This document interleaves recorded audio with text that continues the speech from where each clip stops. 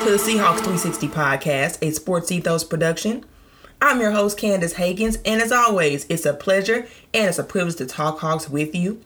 Your Seattle Seahawks are officially first place in the NFC West. That's right, first place. They are number one in what was thought to be preseason in one of the most competitive divisions in the NFL. And while it exactly maybe hasn't played out the way everybody thought, it's still a very good division. Make no mistake, it still has the reigning Super Bowl champions, still has what most think of as a Super Bowl contender in the 49ers. And also, it has the Cardinals, which are generally respected as being pretty good at the very least. And so it is an accomplishment, and it means a lot for the Seahawks to be in this position in the first year of a rebuild. This team is still competitive, and this game was everything that I thought it was going to be in terms of the statement that it made if they got a win or if they lost. This really was a statement game one way or the other, and it was going to determine how we all viewed this team. And the narrative seemed to shift it. Nationally, most people are giving Pete Carroll, Geno Smith, this roster, this rookie class, a lot of respect for being so competitive and being in it.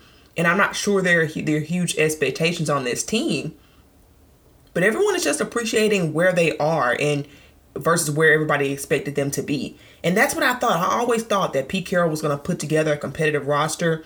We're seeing that play out. Now, I'll be honest, and I'll admit that I didn't think that this team was going to be as good as they have shown. I didn't think that this rookie class would be able to come in and make immediate contributions. I thought that Ken Walker would be able to make immediate contributions, and I honestly thought that was pretty much it. I did think the rookie tackles will hold up well, and that pretty much concluded what I expected from this rookie class. I did not think that we'd be looking up and 7 weeks later that they'd have 6 starters or 5 starters and one real contributor in Boye Mafe that are really providing winning elements for this team, that is really giving this team a boost. And I had a very optimistic view, very optimistic perspective in the preseason, and even my expectations have been outsurpassed. This team is officially 4-3, and in my mind, it doesn't really matter what happens. There's going to be a tougher schedule coming up. I expected them to excel and outperform people's expectations in the first half of the season. I just thought it would be with the veterans. It means a lot more that they're succeeding with the rookies. And I don't know, maybe they'll lose some games here as they go down, face tougher opponents like the Chiefs and got to face the Rams twice. So it's going to get tougher, but this team is building momentum and they'll be competitive in any game they're in. And ultimately, no matter what their final record is, I think they've made a statement about where they are and where they're going. And I think come draft time, everybody's going to see the Seahawks as being in a very good position for the future, more than any other team. So a lot to be excited about. So today we're going to talk about the game. I'll give you my takeaways on both sides of the ball, and we'll get into some Seahawks superlatives. So let's get into it and talk some Hawks. So as I mentioned, this was the most complete game that the Seattle Seahawks played. Geno Smith played a very good game. I think it was probably his worst game, actually, just in terms of the throws. I feel like he did force it sometimes, but he still came out with 210 yards, throwing 20 for 27, 22 touchdowns. He did have one interception that I do not fault him for. That interception was not his fault. It was a defensive pass interference, in my opinion, and it ended up getting picked. Whatever. 2 sacks, and he ended up having a passer rating of 105.5. Geno did have PFF graded him and having about 2 turnover-worthy plays. I think I saw those 2.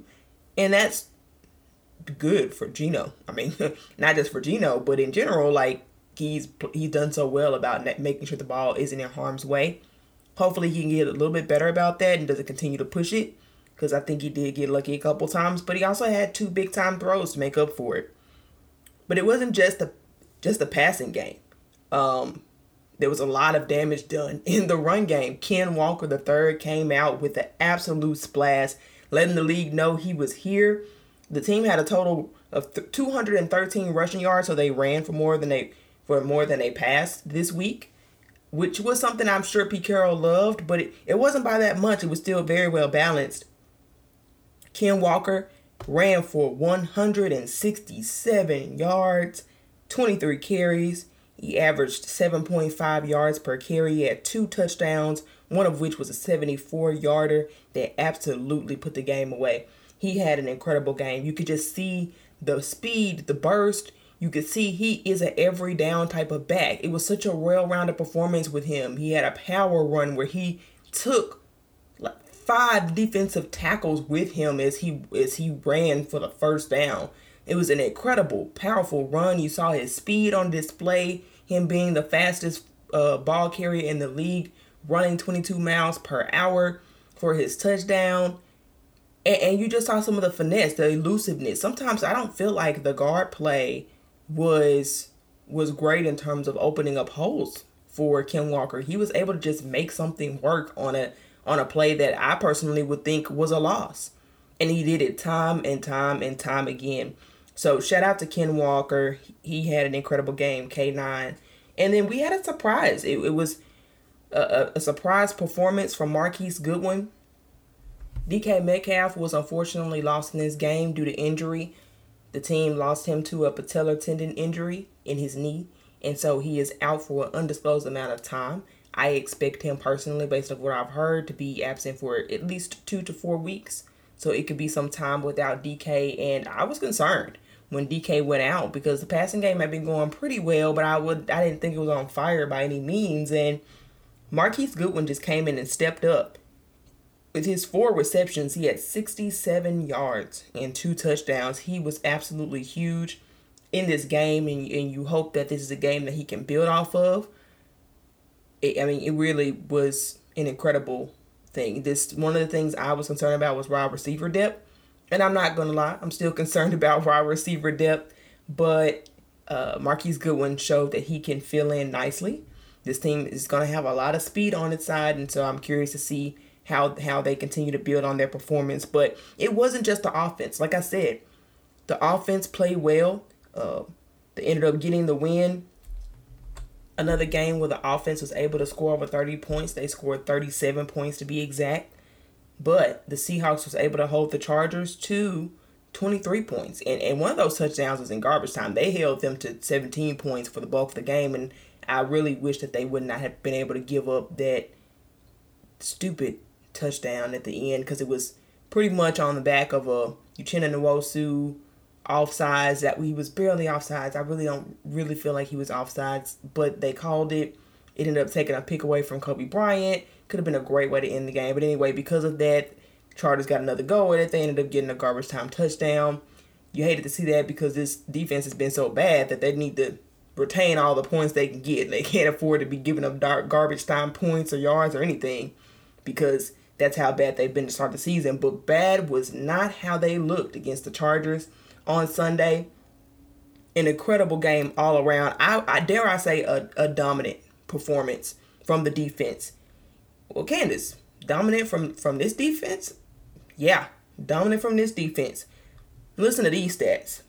The Seattle Seahawks defense produced 9 passes defensed, 3 sacks, 8 quarterback hits, 22 pressures, 1 interception, 1 forced fumble, all in one game. And like I said, held the Chargers to basically 17 points. You could say 23 ultimately is what they were going for, but even that's not bad.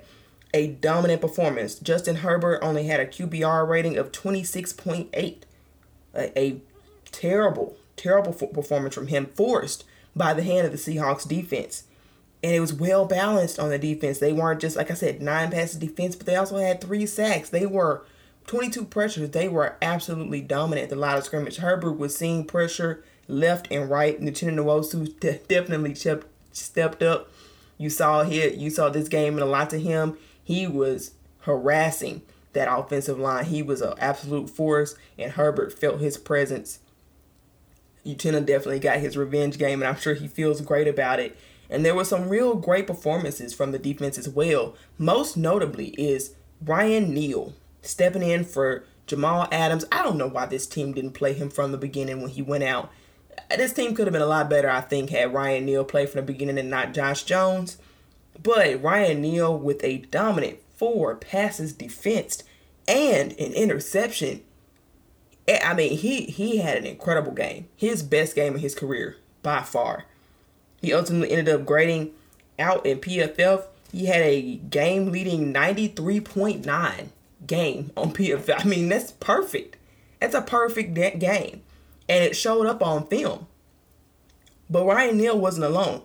He wasn't the only one making plays. Michael Jackson had his best game of the season, I thought, playing lockdown defense. He had one pass defense. He really should have had 2 interceptions if he just had like any hands whatsoever. If he had the ability to catch like literally anything. I don't know if this team is passing on the tradition of like Jamal Adams with just catching a ball and just letting it bounce off your head or bounce off your chest. I don't understand.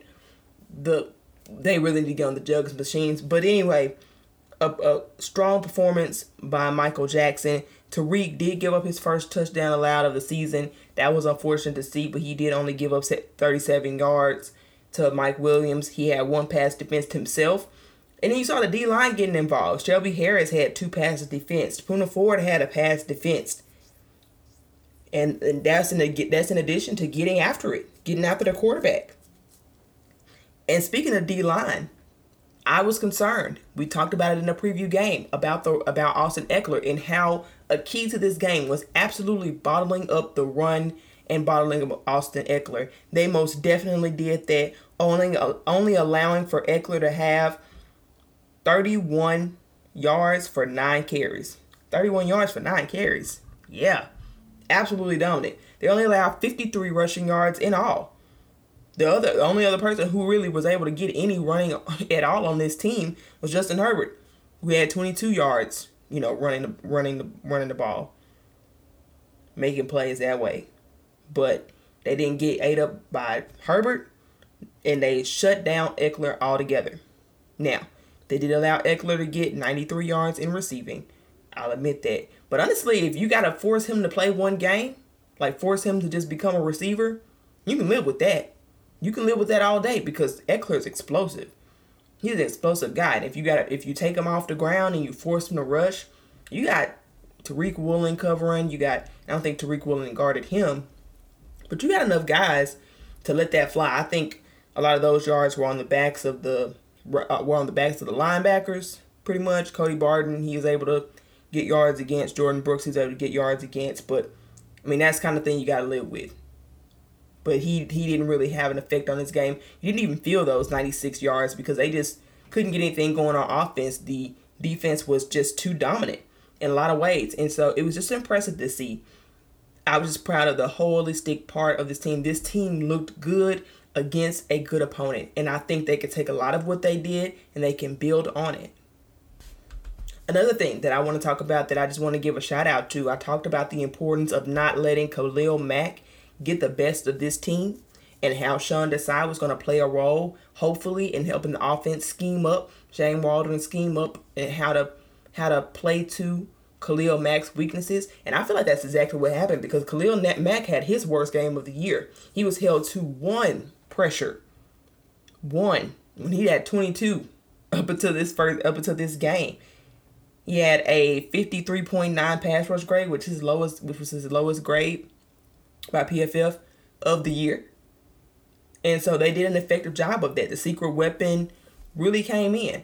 The 2 secret weapons I felt like this team had going into this game was Uchenna Nwosu in his revenge game, as well as Sean Desai. And both of those things showed up strong and ultimately led the Seahawks to a dominant victory against the Los Angeles Chargers. So those are pretty much my takeaways. This game really speaks for itself. There's not a lot to criticize. There's only praise. There's only praise to heap on all these players. And so let's get into some of the superlatives for the week. I want to bring back our Seahawks superlatives.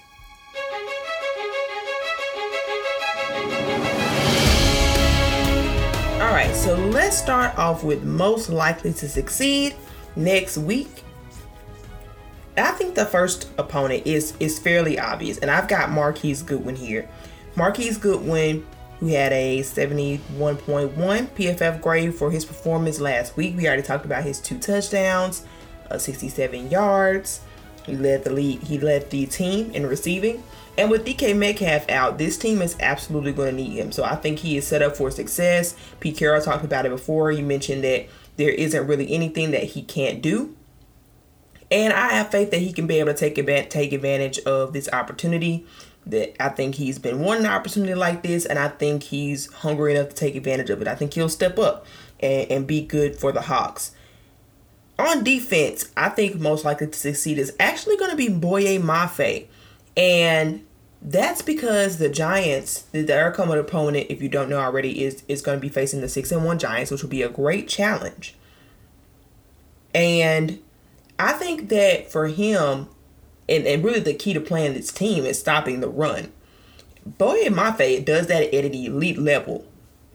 He consistently ranks in the high 80s in his run blocking performances. He is a very good run blocker, one of the best on this team.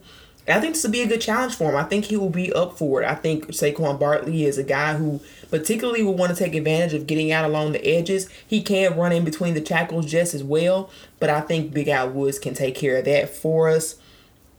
But Boye Mafe, I think, will have a great opportunity to step up and show some dominance, to make some plays, stopping the run or keeping the run contained. I think he's going to be the key to success for the Seattle Seahawks in order to win this upcoming game. Now let's talk about who's most likely to get benched.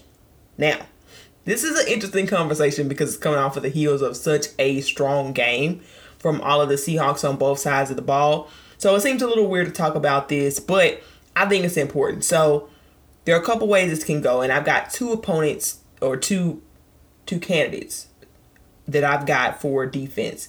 Because Cody Barton is most likely to be benched. They played him a lot against the Chargers, and I think that's because they wanted to make sure they could cover. They needed another cover guy, and Cody Barton is supposed to be good at coverage. I haven't seen that this year. He still has a 95% allowed rating, but I think the point was to get another guy who can go backwards, who can cover guys, get on top of guys, stay close to them, and take that option away from Justin Herbert. That worked very well, I think, game plan wise for the Chargers. I don't think that the Giants have nearly the pass threats that the Chargers did, having Keenan Allen and Mike Williams back.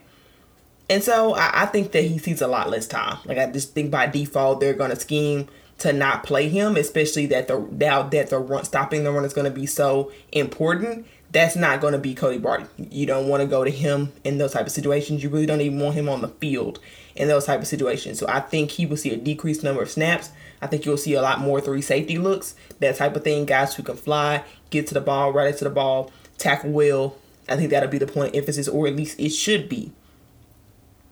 So that's one guy who I think is more likely to get benched. But the next guy is Michael Jackson, and this seems unfortunate, but it is a reality. Michael Jackson is playing very well, so this is not likely to be benched because of poor performance. But Pete Carroll and the front office did officially announce that they have activated Trey Brown off of IR. He's eligible to practice. He got a 3-week window where he can practice. He may or may not be active in this next game, but Michael Jackson's got some competition now. Trey Brown left off on an excellent foot. He has been hungry to play. He's been wanting to play. He is looking forward to this opportunity, and he is going to absolutely push that job for Michael Jackson. And I think that the Seahawks might be inclined to play a Trey Brown, a guy who they have under contract for multiple years, and get him those reps if he's even comparable. Like, even if Michael Jackson is slightly better, I think they'll still give the edge to Trey Brown because of what they saw from him last year, because he's on a rookie contract still, and because he plays so well. He just had the opportunity to ride from him. I think Pete Carroll seems almost giddy to get Trey Brown back. So I think that might lead to Michael Jackson being benched. Now, I don't think he'll be benched in this next game. At the very least, he might have to give up some reps to Trey Brown if he proves to be good enough in practice. But I don't think he'll be altogether benched. But it's coming. If Trey Brown is anything that close to what he was before, it's going to be hard for Michael Jackson to hold on to that spot. But it's going to make the cornerback room better overall. So it's really a good thing. It's not a bad thing. Now, most likely to get benched in a bad way is Jake Curhan. Jake Curhan, unfortunately, struggled. He had to come in because Phil Haynes ended up getting diagnosed with a concussion. He was pulled from the game in the middle of it, and Jake Curhan got put in at guard. And Curran's not a guard. He's a tackle. And whenever they play him at guard, it's not good. He was able to thrive in the preseason, but that's preseason. When you're playing an NFL regular season game, that's not the position that you really want that guy in. He's a road grader, and he's definitely not a pass protector, especially at the guard position. And that reflected in his performance. A couple of end zone plays got blown up simply because of Jake Curhan. He ended up having a 0 passer grade by PFF. I didn't know you could literally have a 0 until now. I learn something new every day. Curhan did not at all do well in pass pro. He didn't even really do that well in run blocking, as he only scored a 50 run block for that. He was better, but not great. So he had a 30 overall grade. Phil Haynes is coming back. They're not going to want him in that role. And they should. I don't think they should keep putting him in that position. Play him. He's not a backup guard. He's a backup tackle. Just because he's a body there doesn't mean that that's what he does best. Whatever. But Jake Curhan definitely getting benched in a bad way. That's going to definitely probably happen. Phil Haynes looks like he might be better. I think he's practicing, and it looks like he's on track to play on Sunday. Most improved through week 7, this award has got to go to Ryan Neal. And I've talked about him a lot. I can't talk about him enough because that's how dominant his performance was. I didn't even talk about this before, but Ryan Neal was sick that game. This was kind of like his flu game where he played. Corbin Smith even reported that he talked to Ryan Neal, and Ryan Neal threw up after his interception on the sideline and still came back out, and he didn't miss a snap, man. He was sick as a dog playing through that game, and to play as phenomenally as he did is just incredible. Again, a 93.9, the highest rated grade defender on the team all season. No player has had a 93.9, I don't believe. I could be mistaken about that, but I don't remember seeing anybody had over a 95 PFF grade. It was just incredible. And I say most improved because Ryan Neal's first game when he came in to get legitimate snaps in that Lions game was poor. And he had a 48.6 grade. He was not doing any better than Josh Jones. He looked very rusty. He didn't look good. And so to go from that big of a jump where he's making plays on the ball constantly before where he was giving up plays, and he missed a thick tackle or two. He gave up a couple touchdowns. That first game, people scored on him. Just such a marked improvement from when he first was brought in to replace Josh Jones. And I think he just needed to get his game back under him. Hopefully he can play close to as well next week, even though he's not sick. Hopefully he's feeling better and he can be a little more healthy. Hopefully it doesn't require him being sick to put out performances like this. But man, it was an absolute dominant one for sure, and that has to be acknowledged. And then on offense, most improved player through week 7 is Ken Walker III. Again, yes, I talked about him already. No, I can't talk about him enough. It's just how incredible this guy is. He led the offense in getting the highest grade in PFF, 82.4. And when he first started, when he came in for the Saints game after Rashad Penny went down, yes, he had that huge run for a touchdown, similar, speed we saw from him, similar playmaking we saw from him. But PFF didn't like him, 57.8. I think the issue was his run blocking still wasn't good, and I thought sometimes he still got mixed up on his plays. Ken Walker still had the habit to run in the wrong direction. He wasn't as familiar with the playbook. Sometimes there would be a hole opening. There was a couple plays, especially in that Saints game, where he could have ran behind the center, but he opted not to, or he hesitated, and so he ended up just sort of getting a minimal gain for like 3 or 4 yards. And it wasn't bad, but it was subtle things that he could have done differently to make the difference in his game. But this game was absolutely flawless. He made the most out of every opportunity. You could tell he's much more comfortable with the speed of the game, taking advantage of his blocks, getting skinny to get in between his guards when there aren't any real holes open. always making something happen, making the most out of something, out of nothing is what he's doing. And he's continually forcing tackles at an elite rate, leading the league in that category. So he is by far the most improved player. So hats off to Ken Walker III. And then best all-around performance. On defense, again, Ryan Neal. Nobody played better. Period. Nobody played better. Not even close. I'm not going to talk about that more, but just know he gets not just most improved, but he gets best all around because that's exactly what he was on this defense. And best all around on offense, yeah, I could go Ken Walker, but I'm going to go in a different direction because Ken Walker did have some issues with Pass Pro. That he wasn't as great at that. He didn't fail at it by any means, but, you know, below average. In pass blocking, not as great. When he was asked to run block, which actually happened, which was a thing, not as effective when he had to do that. So I'm going to pivot to somebody who I feel like is under the radar. So he is the best all-around player on offense, but this week, but also I feel like he is the most underrated, and that's Phil Haynes. Phil Haynes had an overall offensive grade of 80.6. He was the second highest rated offensive player on the team. People don't really tend to give these offensive linemen credit, especially the guard play, because it's been questionable. But Haynes had an excellent game, a truly excellent game. He had an 86 pass blocking grade, which is phenomenal. He had a run blocking grade of 74.4, and that's on 47 snaps in all. So in his time, he was absolutely the best offensive lineman, and the offensive line was huge, not just in pass pro, but also in the run game this game. So I've got to give credit to the offensive lineman who produced or played the best in that game and allowed for some of those big plays that we saw, not just from Geno, but also Ken Walker III. All right, guys. Well, that's all the time I have for today. Tune in to our next episode where we will preview the Giants game. Huge matchup. Actually, one of the only matchup between two winning teams. So that'll be interesting. We'll get into the matchups, how I think the game will go, predictions, and we might even do a little bit of parse and peep for you guys. It's been a while since we've done that. In the meantime, be sure to follow me on Twitter at CandaceH901. And make sure to follow the show at Ethos Seahawks. You can get all of your analysis, polls, information there. We get PFF grades, so you can always get the latest updates about that. Be sure to give us a follow. If you're listening on YouTube, we'd love to hear your comments, thoughts. What did you think about the game? How do you view the Seahawks right now? In the meantime, guys, that's it. I'm out. And as always, go Hawks.